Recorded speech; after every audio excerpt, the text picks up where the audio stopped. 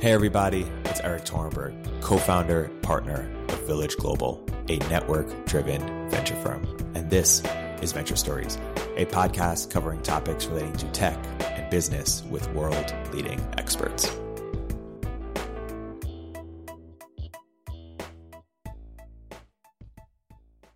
Hey everybody, welcome to another episode of Venture Stories with Village Global. I'm here today with my friend and very special guest, Arjun Sethi. Arjun, welcome to the show. Good to see you, Eric, and thanks for having me.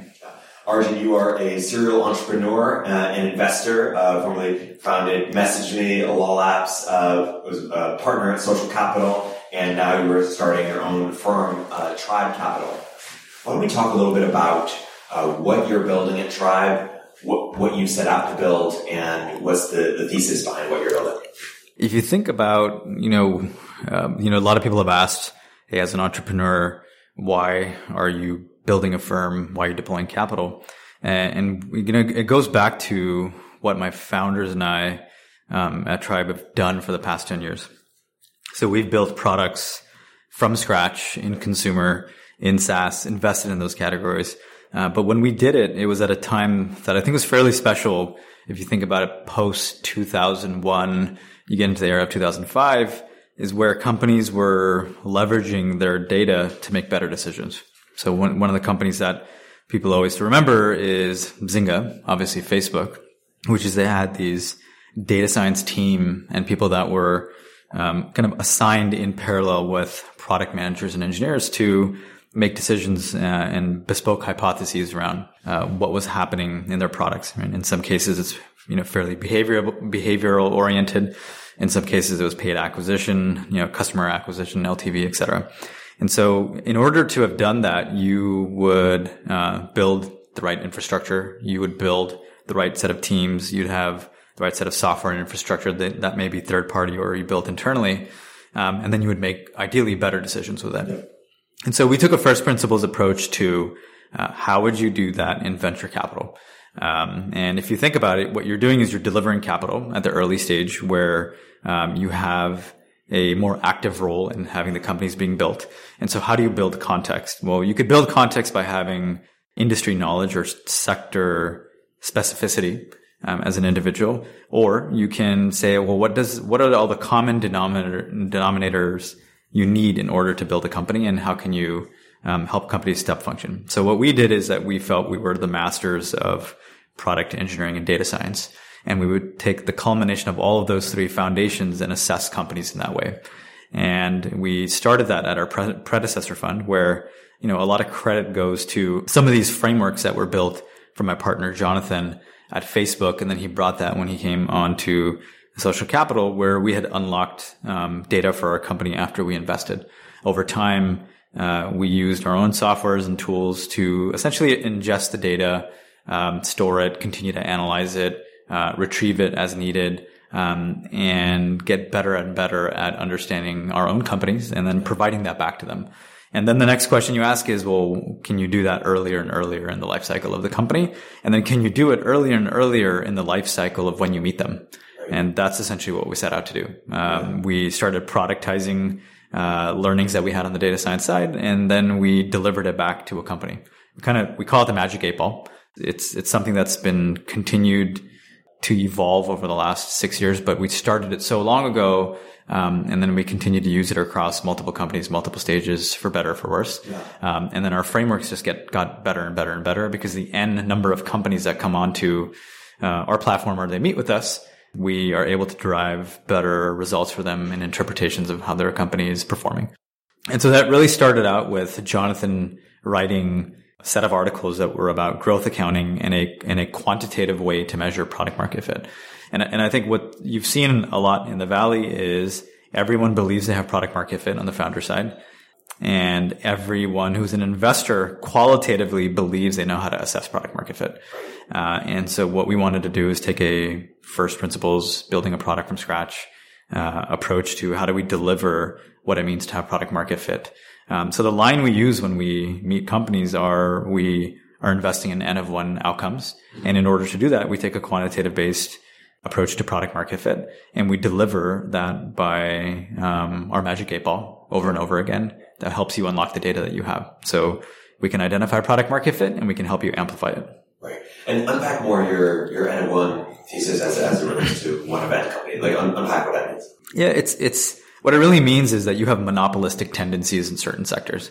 An N of one company is essentially a company that's category defining, or it could be the market itself. Yeah. And you're able to slowly, in some ways, improve the category which you're in, because you can either take fragmented services and make into automated software, or you have a network effect for the company that you have, and you're able to go into adjacent territories at high velocity. So N of one companies really, to us was a term that, stemmed from our days in social gaming. Yeah. Social gaming wasn't one of N companies that were fighting for it. And we all believed we could try to get to N of one outcomes by having a network effect or a conglomerate of customers in our products where we could move them from adjacent product to adjacent product. Didn't work out. Didn't work out for Zynga. Didn't work out for us. Right.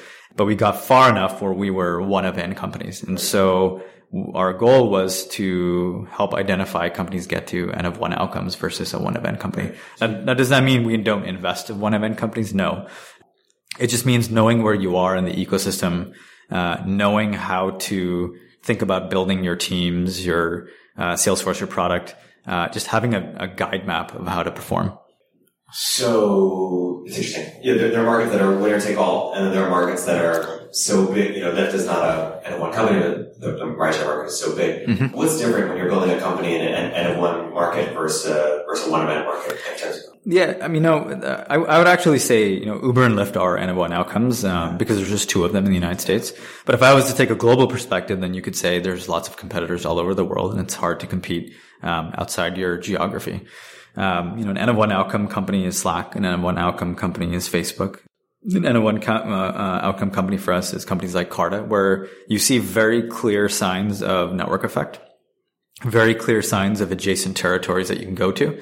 And what I mean by very clear signs of network effect is that you can quantitatively measure that this company is eating everyone else in its way. So that's for us is, special circumstances of when we feel like there's an N of one company.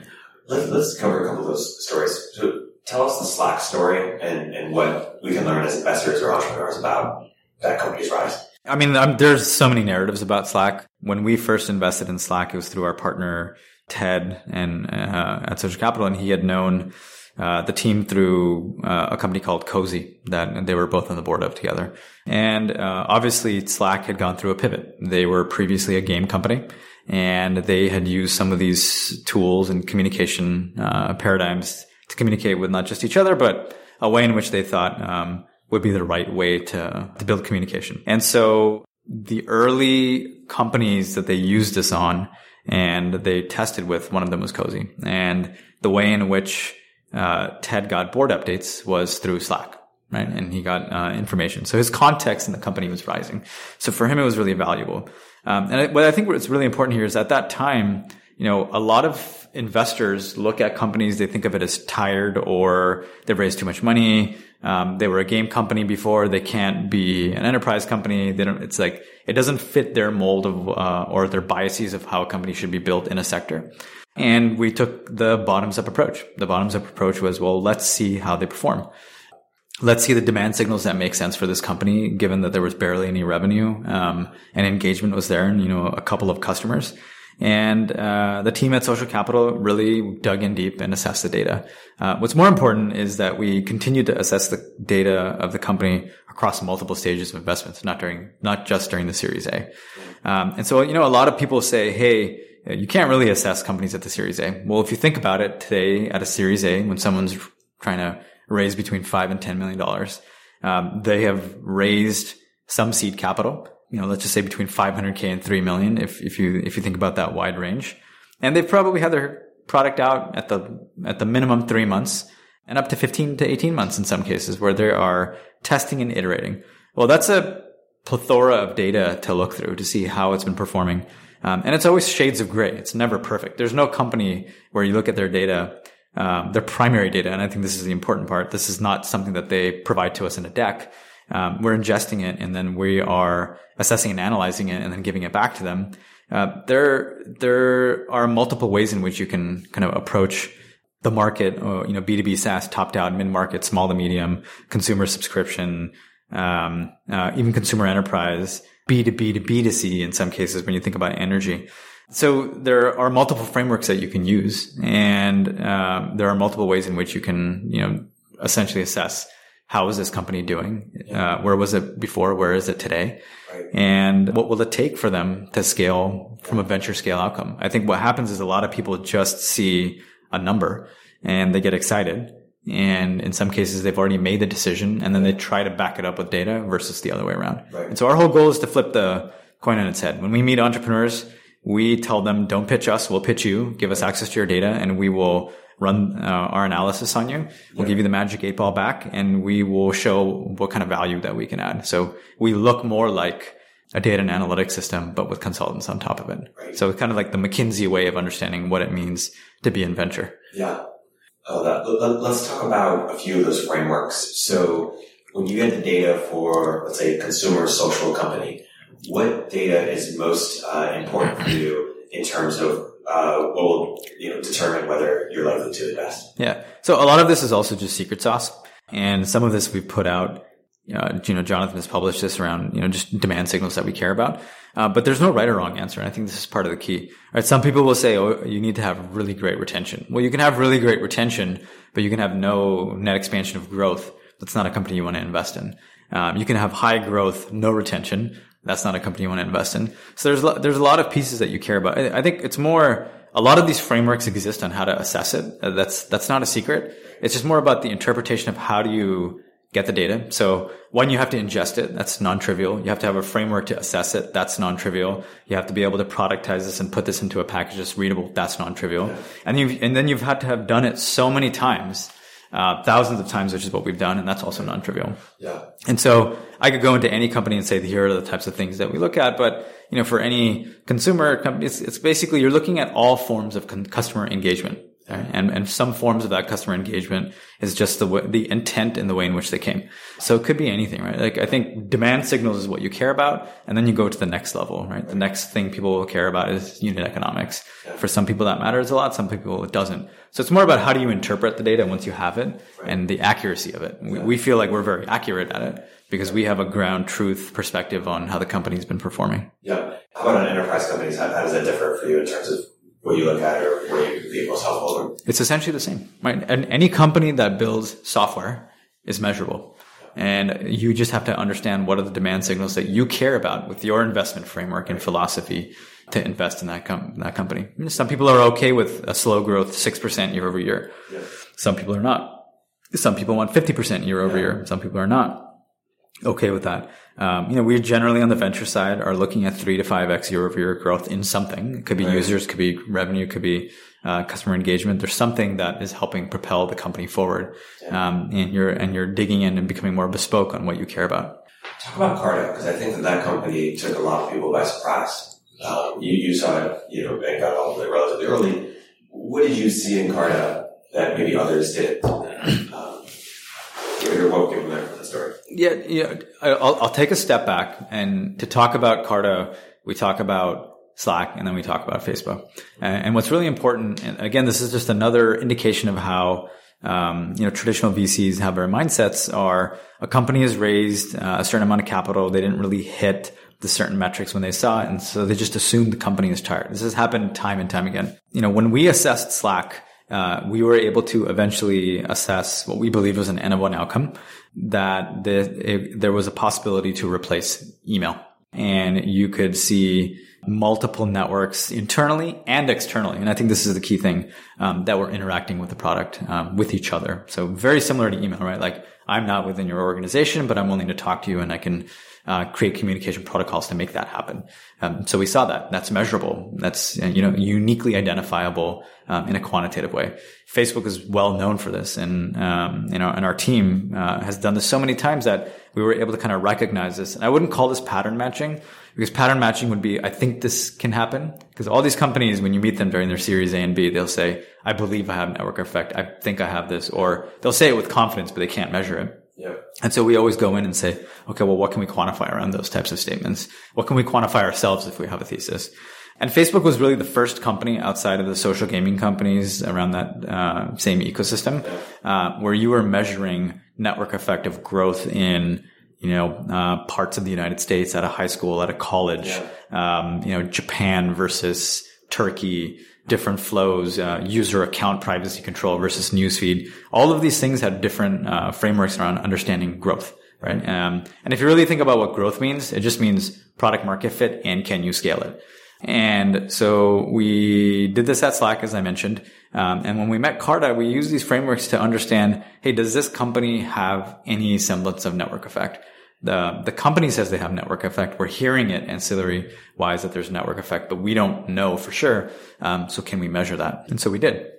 And so we saw a lot of early signs of connections between stakeholders, right? Stakeholders are employees. Stakeholders are the company themselves. And stakeholders are the investors that invest in the companies. And then we saw multiple interactions that started getting stronger and stronger between those nodes. Again, that's measurable, something that the company had not done initially. And so part of our goal was when we invest, let's help them align and reorient themselves to think this way. Similar to what we did at Slack and similar to what the growth team and the data science team did at Facebook during the early days. So that's what we set out to do. So we did the Series C into Carta, and then we did the Series D, and then we basically aligned ourselves with the company for as much as we can around orientation of what they can become on products that can be built on top of their network. Yeah. And one of the products that obviously people know about is the 409A, and then the cap table. And really recently they went into investor services with fund administration. But if you basically look, they have 10,000 companies on the platform. They're going to have a couple hundred funds on the platform. The AUM that comes from those funds, you basically see this, system of record monster company, that can be built, and they can go into as many adjacent territories as they want because they're building a network that just continues to reinforce and strengthen itself. Yeah. Similar to how you've seen other network effect companies. How did AngelList miss this opportunity? I don't think it's about missed opportunity. AngelList is a great company too. It has, built an ecosystem around angels themselves, companies hiring, making sure that you can kind of propel them from one stage to the next. And I think what you've seen them do is evolve from the early stage to parts of the mid stage by keeping, pro rata and value add services. So I think they are completely different companies with different types of network effects. Yeah. One is more prone to high frequency of transactions, and the other one is more prone towards qualitative transactions. Yeah. Let's talk about product market fit, because it's something you guys are very rigorous about. What are the most common mistakes or misconceptions people have around product market fit in terms of maybe thinking they have it when they don't, or not realizing when they do have it, or someone else does it? If you're a team that has raised a couple $1 million and all of your investors at the seed stage are saying, it's time to go raise, I see some metrics and it's really great.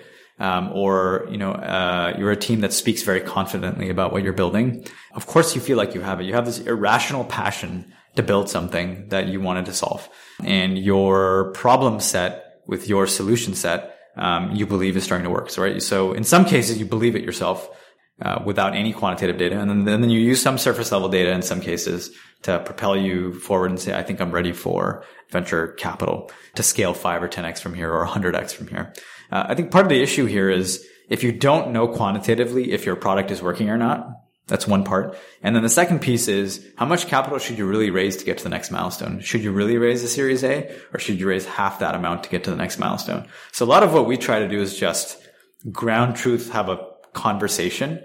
Just here is exactly where your company is. Here's how you've performed. Here's what it's going to take to get to the next scale. This may or may not work. And in some cases, these companies are not meant to have venture capital. They're meant to distribute capital back to themselves. They're meant to get a loan. They're meant to be a small to medium business. If you were to have us assess product market fit for, a local coffee shop, they might hit all the marks. They have retention of customers. People keep coming back, but they're not growing. They don't have any net expansion, but they are good enough for where they are.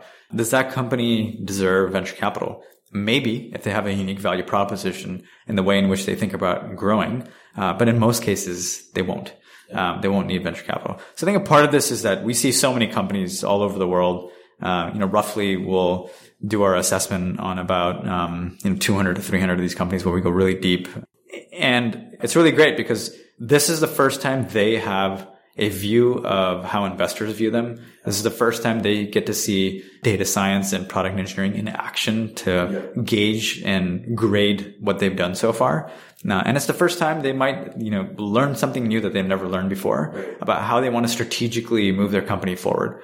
So then you ask the question to the founders, okay, great. Now we're in alignment about ground truth, which is the hardest thing to do. That is the hardest thing everyone tries to figure out. Now that you're in alignment with ground truth of how the company's been performing, let's start a discussion on what it takes to go to the next stage.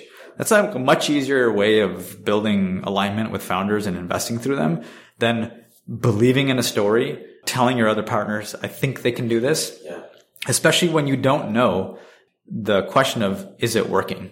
And that's the main problem I think we've always seen with the industry, and what we always wanted to try to solve is, how close can we get to quantitatively answering, is it working?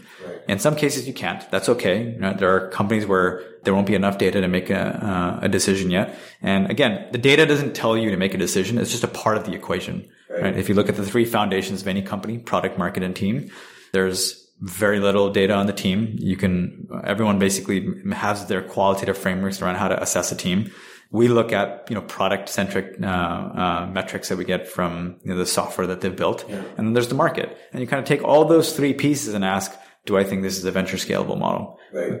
To expand on some of the product market points you were talking about, what are sort of the different quantitative approaches, that you take to evaluate?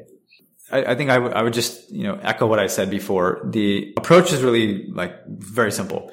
If you're a engineering team, product data science team at the company, what are the things that you do to try to understand what is working in your company and what is not working? That's essentially what we do. We come in with our heuristics of how we've viewed any company. We look at customer engagement, retention, whatever you want to define it as, always different for each company. And we look at the primary data that the company is throwing off, right? This is a treasure trove of information that matters. We take that, and then we basically build our own bottoms up view, and then we try to, and then we present that back as if it's like a dashboard for the company to see. And then we start the discussion on what makes sense, what doesn't make sense for their company.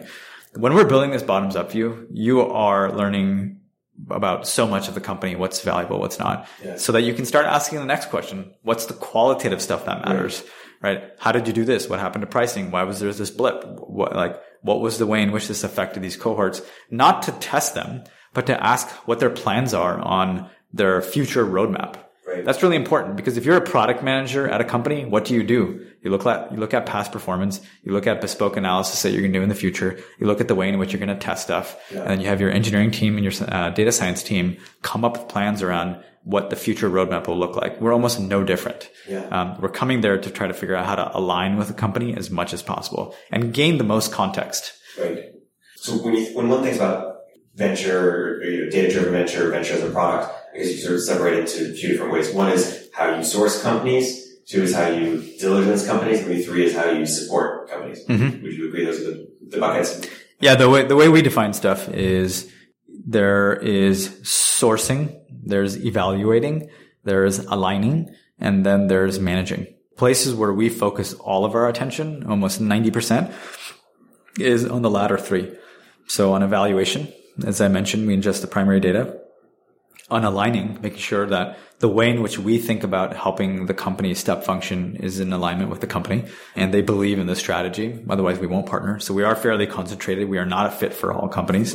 And managing the company towards success, where we continue to do more bespoke analysis as they get larger, or if it's not working as well, where we can unlock more data for them to help them make better decisions.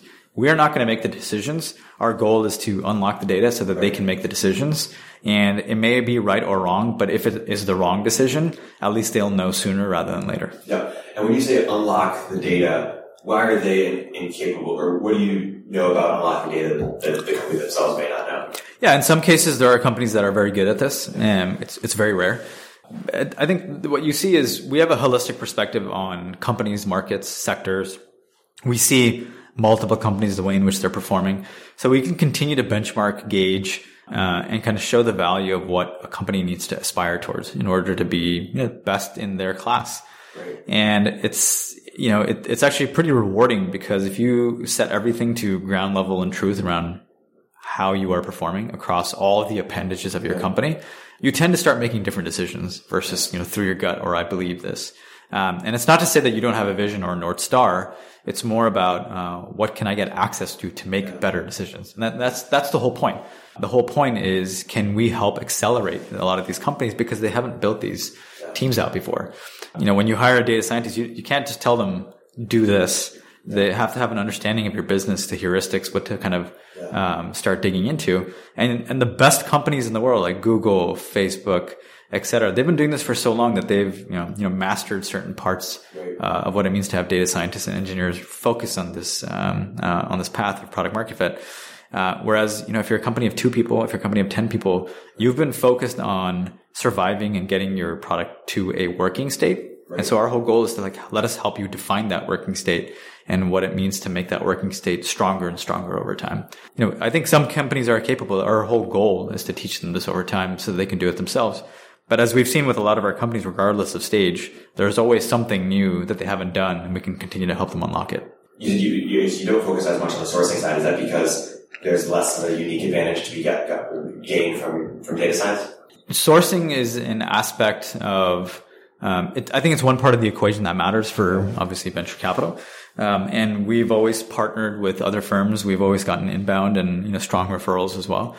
So we're not opposed to using data science to source, but look at kind of the parameters of what you do.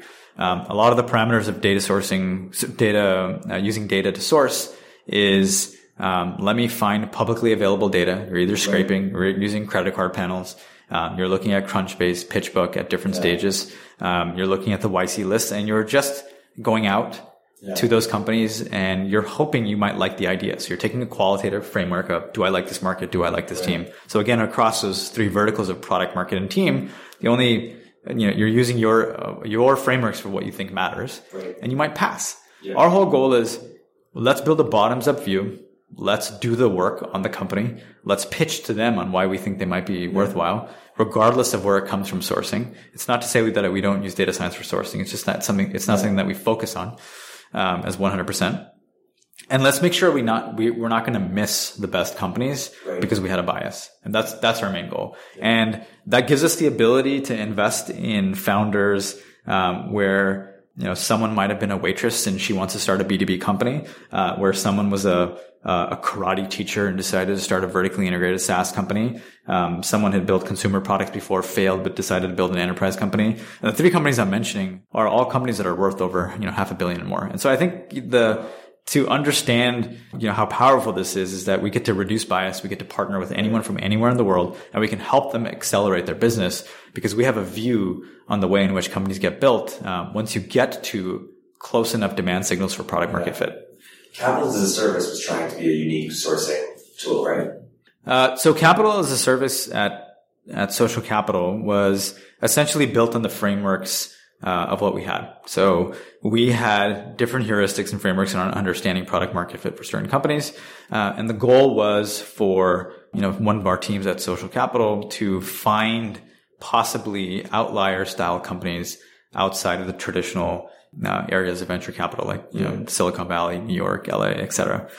And, what I'd say is that, you could have a framework of using software to make investments, or you can have a framework to think about using software and data to make better decisions. So there are usually 2 extremes. There are people in the industry, in my opinion, that are on one side that say data doesn't matter. All I care about is how I view the company because I've been around for so long. I would call that the traditional VC set, that no matter what stage you're at, they use the same framework, from Series C to Series D. And I see that over and over again.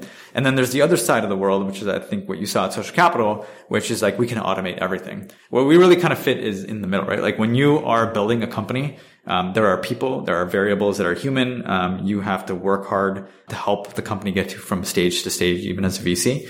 That does matter. And, our whole goal is, can we get as much context in the company using our data science so that when we need to do the other aspects of company building, we're there to force multiply in the way in which we could have done it as a past as one individual, right? We are our firm is set up like a company. I work on product. Ted works on operations. Jonathan works on tech. So it's you have your CTO, COO, and CPO, And we have data scientists and engineers with the team that are like fully focused on helping our companies as a partner. So we don't have Monday partner meetings. We almost never make decisions only on a Monday. We have stand-ups every day like a product team, and we're building products and we're building relationships with our companies. And so I think that's part of the equation of why we are focused in this way versus being on either extreme. Yeah. Let's go into those three elements, team, market, and product. Maybe team, because sometimes I'll see you're investing or consider a team that is maybe young or early or doesn't have a ton of data on them and maybe is early in their sort of traction as well. What sort of qualitative or quantitative frameworks do you have for evaluating a team? Yeah, we're all very different at the firm. We have this perspective, given our sweet spot is, $5 to $10 million checks, Series A and Bs. We do other rounds at other stages opportunistically, but again, it's the word opportunistic where we feel like we can help the company step function. And at the earliest stage, I want to call it pre-seed and seed. It's different frameworks, right? You have teams that have never built anything before that are coming in fresh and saying they want to build this product for this market. Here's our solution. And it might be that whole team and napkin idea. Then you have some that have a demo, which is like, this is what it's going to look like. And then you have people that are coming out of companies that we all know well, that's saying, I want to build a company in X sector. Here's my background. I think I can do it. Give me capital. And so you use different frameworks across all of that, right? You either like the market and the team. That's a framework. You like parts of their product. And the market, you may not like the team, but you may still do the deal. I think you've seen that from a lot of people. I mean, we tend to, consider ourselves, tribe-like in that we want to treat all of our companies equal, no matter what the check size is.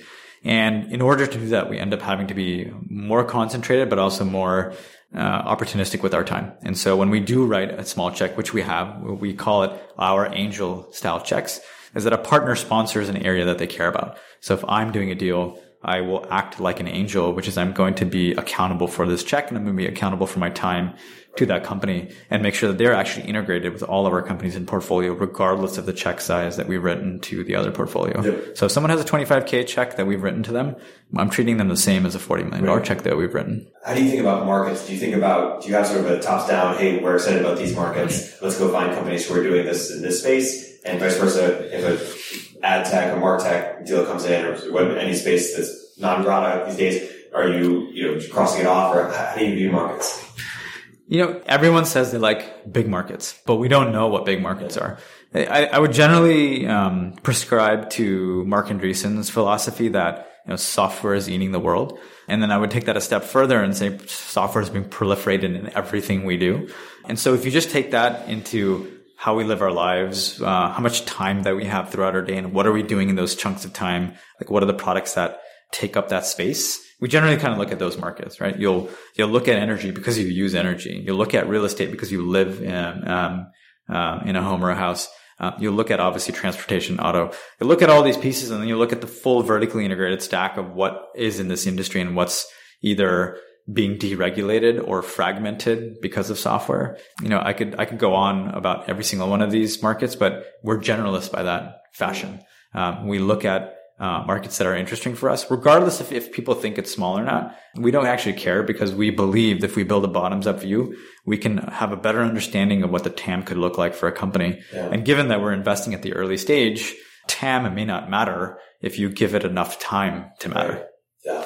Let's talk about a couple of companies in your portfolio that I know you've led the A or B of, and C, or A and B, in the case of Cover, and just talk about what you saw in them that maybe others didn't, and how you thought about, your unique ability to support them.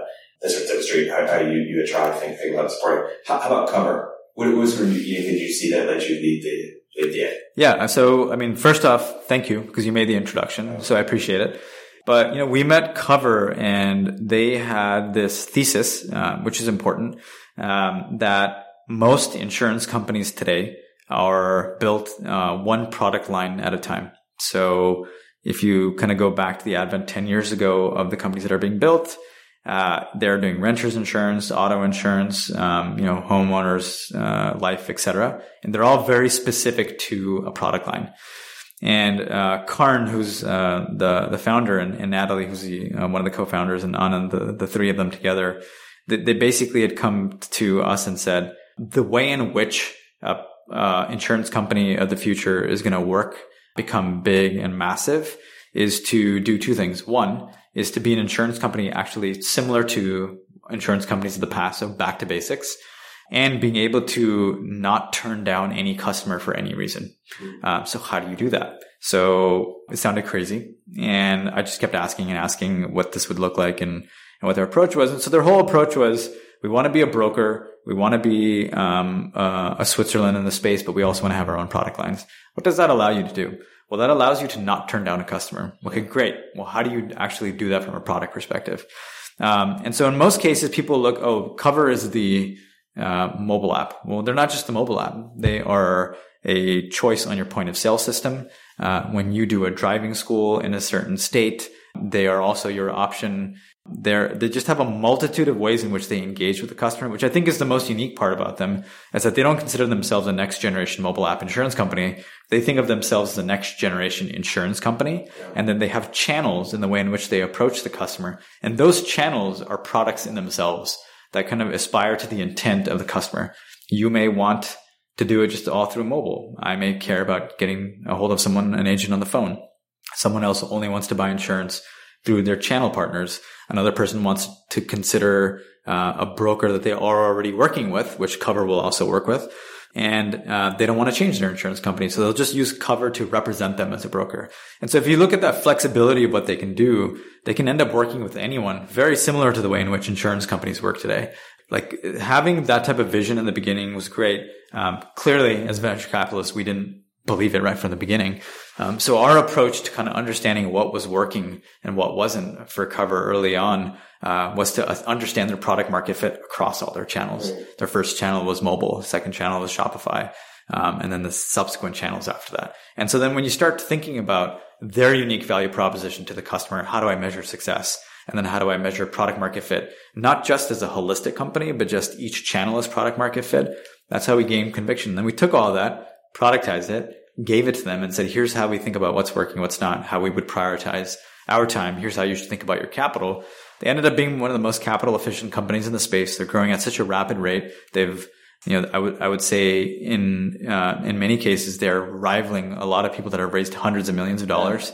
But they're doing it at a pace that's sustainable. They're doing it at a pace of what we believe is going to be the next, insurance company that's going to last decades and be resilient. It's really interesting. I feel like, this has led, thinking about venture as a product and data-driven approach. You guys at Tribe and previously at Social Capital really pioneered, and others haven't really followed. And you've seen even the best, Keith Rabois, and you talk about how it's really an artisan industry and how it's most likely not going to change or be very different. Or, Founders Fund, doesn't really do this stuff, or Benchmark doesn't really do this stuff, or Mark Andreessen and Andreessen Horowitz doesn't really do this stuff. What do they see sort of different about the world that they sort of see venture as more of this artisan? So I'll flip it back on you and ask, well, if you've been doing something your whole life a certain way and it's kind of worked for you, what's your motivation to change? Not a lot, right? If you've been doing product management the same way for a long time, your motivation to change is not a lot. So a lot of questions, VCs ask, why doesn't Google do this? Why doesn't Uber do this? Why don't these other companies do it? Right? When you're doing a Series A, it's one of the stupidest questions people ask, because if you're used to doing it a certain way, you usually don't adapt or change, right? Yahoo didn't adapt or change to Google. Google didn't adapt or change to Facebook, right? Like, there's just multiple stories like that. So it's the same thing in venture. Just because venture's been done a certain way for 40 years doesn't mean it hasn't changed or incrementally changed. It has. Some funds have gotten larger. They're deploying capital at later stages. Some have become registered investment advisors. Some are using data for sourcing. That wasn't the case before, because before you had people on the phone just calling outbound. So things have changed. I think people just don't care to admit that the periphery of what they do is changing, but their core investment decision making is still the same, and that isn't going to change. And I think what's wrong there is that, because you use Excel and you feel good about it, doesn't mean that you can't use software scripts and tools to be able to make better decisions and augment you as a human. That's essentially where we come from. We're not saying that data takes over any of our decision making. It just helps us make better decisions. And it helps us make better decisions in the future when we make mistakes. Yep. 10 years from now, do you expect the venture landscape to look drastically different than it does today? How do you sort of see it playing? Yeah, there's a part of me that says no, so we can continue to do what we do really well. And then there's a part of me where I hope there are more people that kind of prescribe to the way in which you partner with entrepreneurs, because I think it's really a big value add for founders and management teams. It helps them more than it hurts anyone else. Yeah. So I'm hoping that, a lot of what we do, because we've open sourced the way in which we've approached it, gets proliferated further and further. So I would say, 10 years is a pretty long time. Things can change, and I'm sure people are going to try. But, I think it's also hard. Let's just say you were the person, Jonathan, my partner, likes to say this a lot. Let's just say you were the person that came up with accounting frameworks 100 years ago. You have the frameworks, but then it's the interpretation of those frameworks, right? Your statement of balance sheet, your cash flow, et cetera. Everyone has the same level of information when you invest in public companies. It's the interpretation on top of that, what you believe is different, so you can find alpha. It's no different in venture, in my opinion. And I actually think the reason why venture, people use the word power law, or if you are doing a seed or Series A investment, they need a certain percentage ownership. The reason they do that is because they know a certain percentage of their companies are going to fail. The reason a certain percentage of their companies are going to fail is because of the antiquated frameworks we use to make decisions. And so our whole goal has been, our frameworks help us reduce our loss ratio which gives us the ability to have a better portfolio construction, which ends up being more concentrated versus I need, 25 companies and I need one of them to return my fund. Well, you only do that because your frameworks are so antiquated. Yeah. It's interesting to talk about social capital for a second. I think social capital obviously had this epic rise and then recent, somewhat of a fall. And it seems that it's not anything close to the big fall. So it's like Theranos, which had a legal, legality and ethical concerns. And there's we're talking about Fire Festival, that is sort of just epic execution fail and fraud. And then there's things like Clinical, which just raised a lot of money and then I guess don't ship anything. Whereas social capital was doing tremendously well and just maybe had a people implosion. When things like that happen, when things are doing well and then certain things go haywire, why does that happen? Or how do is that sort of does that happen frequently? Have you seen that in your career? Or is that just sort of or sort of very, an exception to the rule that typically when things implode, it's because they're dying or struggling or there's some, black swan thing that happens? Yeah. If I go back to my career, and if I look at my competitive set as well that were in the ecosystem. So let's take Zynga, for example. I think you had a very talented team, talented founder, a very talented approach to the market, but the way in which they hired culturally, I think was more mercenary than anything else. And so what happened is that you had a cultural implosion internally of what mattered, what didn't, and then more short-term thinking. So, and I think that's a really quick way of capturing what might have happened at Zynga. And there's lots of other things, but I think at its core was that, rot started to proliferate within the organization. Now, I think you can have that in any organization. And depending on what the organization is doing, how strong that platform is, or what I'd call how resilient it is to rot, is what makes it successful and what doesn't make it successful, right? When you're able to purge those things out of the system or inoculate, so I would say your best 10% of moving the company or your firm forward, you can generally survive. And I think you've seen this in the case of, when we sold our company Lol Apps to Nexon, when we went to Yahoo from MessageMe, you had pieces of this, right, where in some cases the platform wasn't strong enough to be resilient to the rot that existed. But at the same time, you have so many smart people across all of these companies. And so the question ends up being, what is the North Star or the atomic unit of what they care about? How do you bring that together? And so, at Social Capital, I would say it's probably some of the smartest people I've ever worked with across any of the things that I've built. And you're putting them together to figure out how to facilitate what, venture capital should look like, what growth should look like, what credit should look like at a certain point, and the public markets.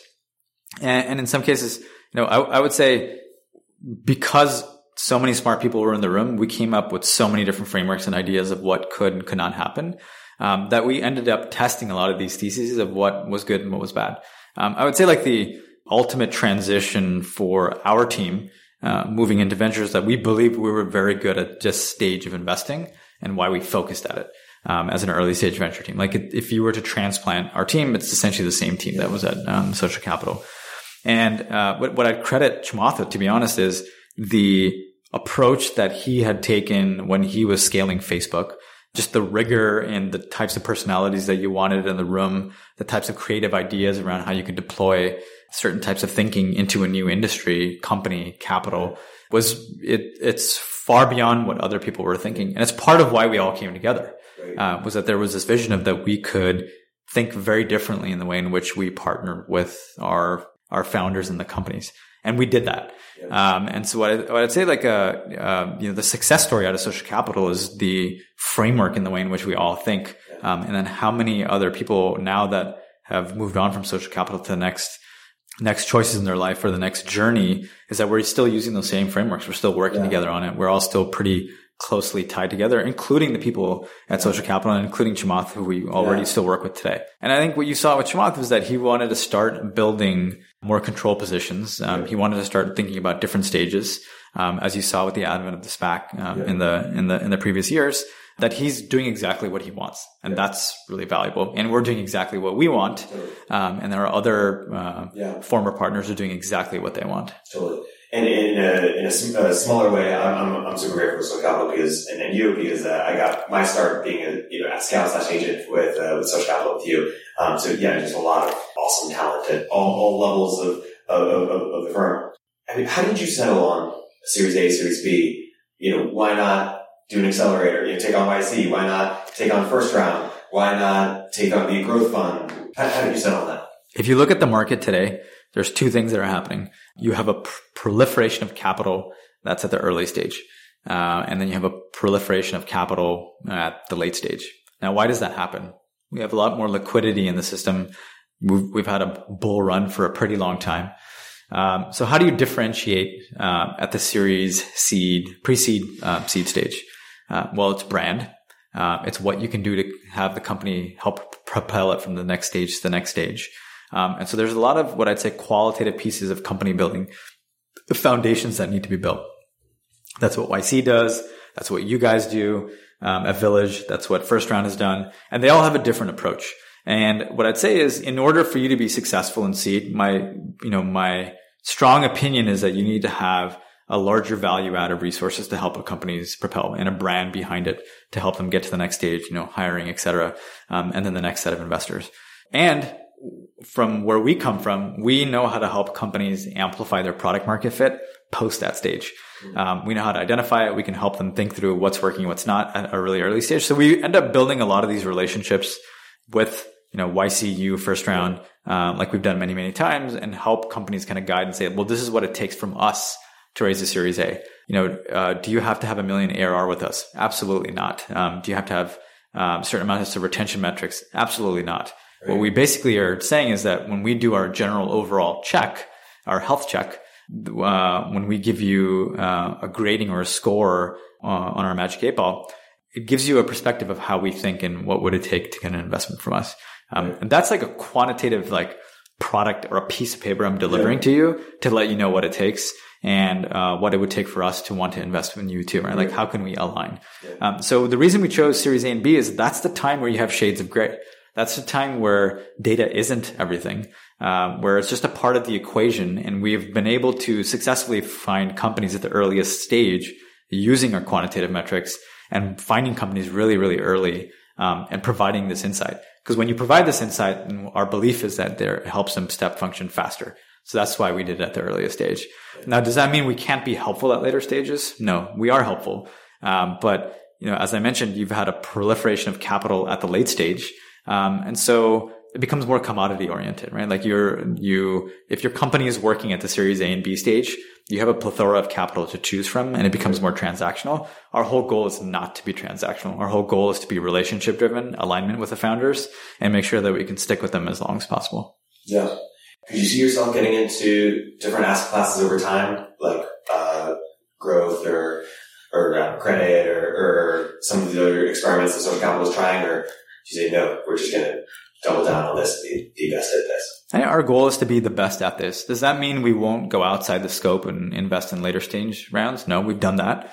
I think it's more, do we believe and are we a fit for the company where we can help them step function, where we can amplify their product market fit that exists today? And if the answer is no, then we're not the right partners. And I think what we've been able to show time and time again is that we're very good at actually still delivering that value to even people that we have not invested in, to quantitatively tell them, hey, we're not the right fit for you. We don't think it'll work for us because this is the type of work that we do.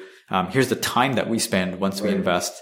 But this is a guidebook that we start with, and we don't think we can really help move the needle at all. Yep. And I think that's something that most investors don't do because they think they can do anything. I want to touch on a few pieces that you've written over the last couple of years. But one is, we talked a little bit earlier, but innovator's dilemma. You wrote a post about how companies can avoid the innovator's dilemma. Let me unpack the crux of what you're trying to do in that piece. Yeah, we have this thesis that everyone regresses to the mean, which is they become mediocre at a certain point. And you have to figure out ways in which to avoid that. And so to be honest, a lot of the pieces that I wrote were either frustrations that I saw at companies where I couldn't help an outcome, or there were my own companies where I had unsuccessful attempts, or at organizations where I was an executive, a la Yahoo, where I couldn't really affect change because the momentum of the ship was going too far where they were just sinking and I couldn't fix it. And so a lot of it are around these pieces that I've written is essentially identifying problems and trying to find solutions that could help those companies, even while I was there. And in some cases this worked really well, where I have companies literally print them out and it's on their, when I come in at their office, it's on the wall and it's like a step-by-step guide. I think they've made it much better than I have. And then they kind of build frameworks off of it. And I would say that's more for team oriented stuff than it has been for the philosophical frameworks. But what's really important here is this innovator's dilemma thing really comes from, I had a quantitative approach. As I started thinking about what the quantitative approaches are, how could you just learn more from what's happening and get to better decisions? And the more data that you have to be able to unpack hypotheses that you can ask, get back answers in a much quicker format. My belief is that you will just generally make better decisions. And so a lot of these pieces are about like, how do you just get into that cycle to get to a place where you can make better decisions? It's not just a management team or a CEO, but even like your mid-level folks that are, running product and engineering that are doing this and battling this on the day to day. What are they really fighting for is a part of all these frameworks of the pieces that I've written. Yeah. And on the note, you wrote a piece about how to build a people platform. Mm-hmm. Earlier, talking about how to build resilient teams. What sort of separates teams who are crumble under duress versus resilient teams, and how do you think about building resilient teams as part of building a people platform? Yeah, there's I don't know if you've read this book, Thinking Fast and Slow. Yeah. What it really comes down to is some people are reactionary. I just need to fix this as soon as possible without thinking through it. And then some people have an appropriate response. Right? This is like, it's a verbiage that the military uses a lot too. And you were in the military. I was. And so one of the things that has always been always kind of astounding for me is that when companies are building, they kind of react to growth, right? Like I don't prescribe to blitzscaling because it creates more mercenary style attitudes. And I actually think it creates more biases in the organization because you keep looking for more of the same versus the diversity of thought. Yeah. And so they just keep reacting. So this, if I just slapped you across the face, you would immediately react to it. And that's not what you want at a company. You want to have companies create responses. And so I've always been kind of puzzled by the way in which some companies are advised by their investors around, you just need to hire this person from this organization because they, grew this company from 50 to 100 million in revenue. And so what they do is they go after these resumes. Well, almost every single time that I've seen this happen is that the resumes don't add value to the company. They actually create more toxicity. And the companies that I've seen work really well is that they grow their ingrown talent to create an ecosystem for them to succeed and inject the right people at the right stage, regardless of resume or not. Companies that I think I've seen do this successfully, not perfect. Having companies like Facebook. Obviously there have been some social gaming companies that have done this in the past too. Ones that worked really well and ones that didn't. And you can kind of see the teams that worked really well are the ones that just generally had less churn. So it's not a complicated thing to understand is that if your employees are generally happy with their momentum and success, they're generally have an understanding of where they're going, and they have positive feedback loop or transparent feedback loop, they churn less. And so the people platform was more about like, how do you start thinking about investing in your own people, similar to what the credo of Johnson & Johnson in the past. Yeah. And don't forget that just because old companies had created this a long time ago, old companies are bad, it means that they had a thesis and some of it worked. Yeah. And so what are the things that we can use today in the way in which Amazon has grown, past companies like GM and Johnson & Johnson have grown for, remember, 50, 100 years in some cases, if you go back far enough, where our technology companies in some cases are not even more than 5 years old. Yeah. And like if you look at Microsoft, it's like 35 to 40 years old now. So you don't really have a lot of data of like, this is the best way to build companies. Right. So it's more about like, what are the best things that you can take from each parts of these companies over the last 100 years that you can use. Yeah. Units of time as new currency. What were you trying to introduce there? We prescribe to a philosophy of knowledge accumulation, and through knowledge accumulation, you can make better decisions. So you can kind of see this recurring theme of decision making, whether it's right or wrong, is just the process of acquiring knowledge. And so units of time for us is more about how do you compound knowledge, in some sense. And, over time, it's obviously evolved, and that was kind of our first iterations of thinking through it. But, like in some cases, life is very short. So you're trying to figure out how to optimize for what you need to get. But in some cases, it's pretty long. And so you kind of have to try to figure out the balance between the two of what you're focused on. And I think a company horizon, units of time really matters, right? There are moments when you just need to be very tactical, get things done as quickly as possible, and make sure you have the best data available to make the best decision. But then you also need to understand that it's going to take time to compound. And what does that look like? Right. And so a lot of this was just, framing the, again, goal of what it means to, create a North Star, what it means to have an atomic unit for your company. How do you orient yourself? A lot of these things that we write about quantitatively or qualitatively are really focused on, to be honest, creating that N of one outcome. Yeah. And so that's how, I would think about units of time is it's like a subset of how to get there. Yeah. What's a common mistake people make when they're choosing their North Star? What's a misconception people have about what needs to be in their North Star?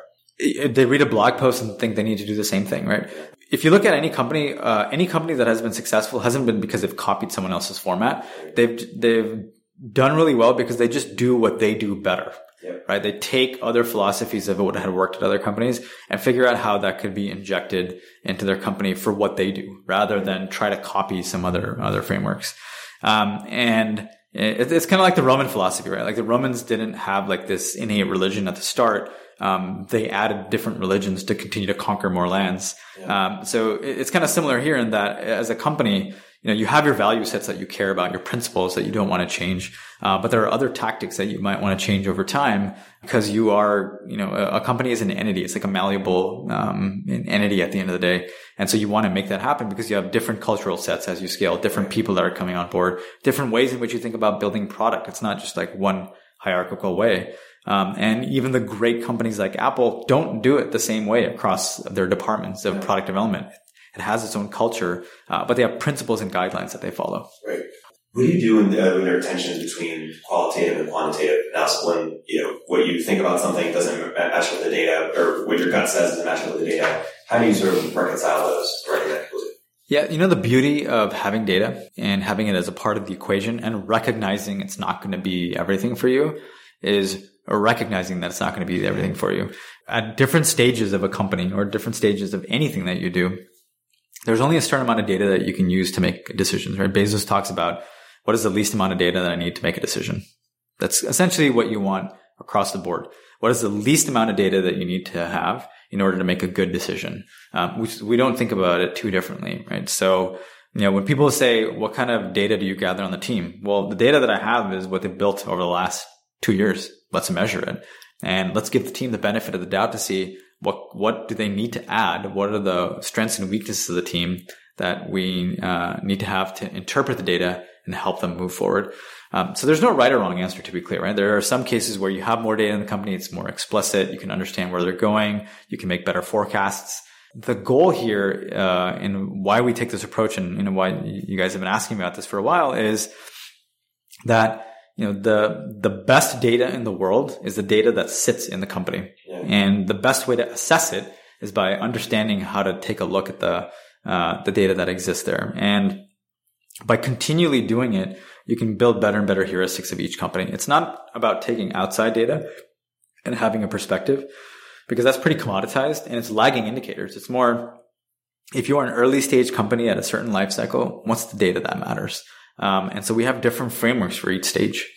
This has been Arjun Sethi. You follow Arjun Sethi on Twitter. TribeCap is the firm. Work with them. I'm certainly excited to work with them. Arjun, this has been a fantastic episode. Thank you for coming on the podcast. Thanks for having me.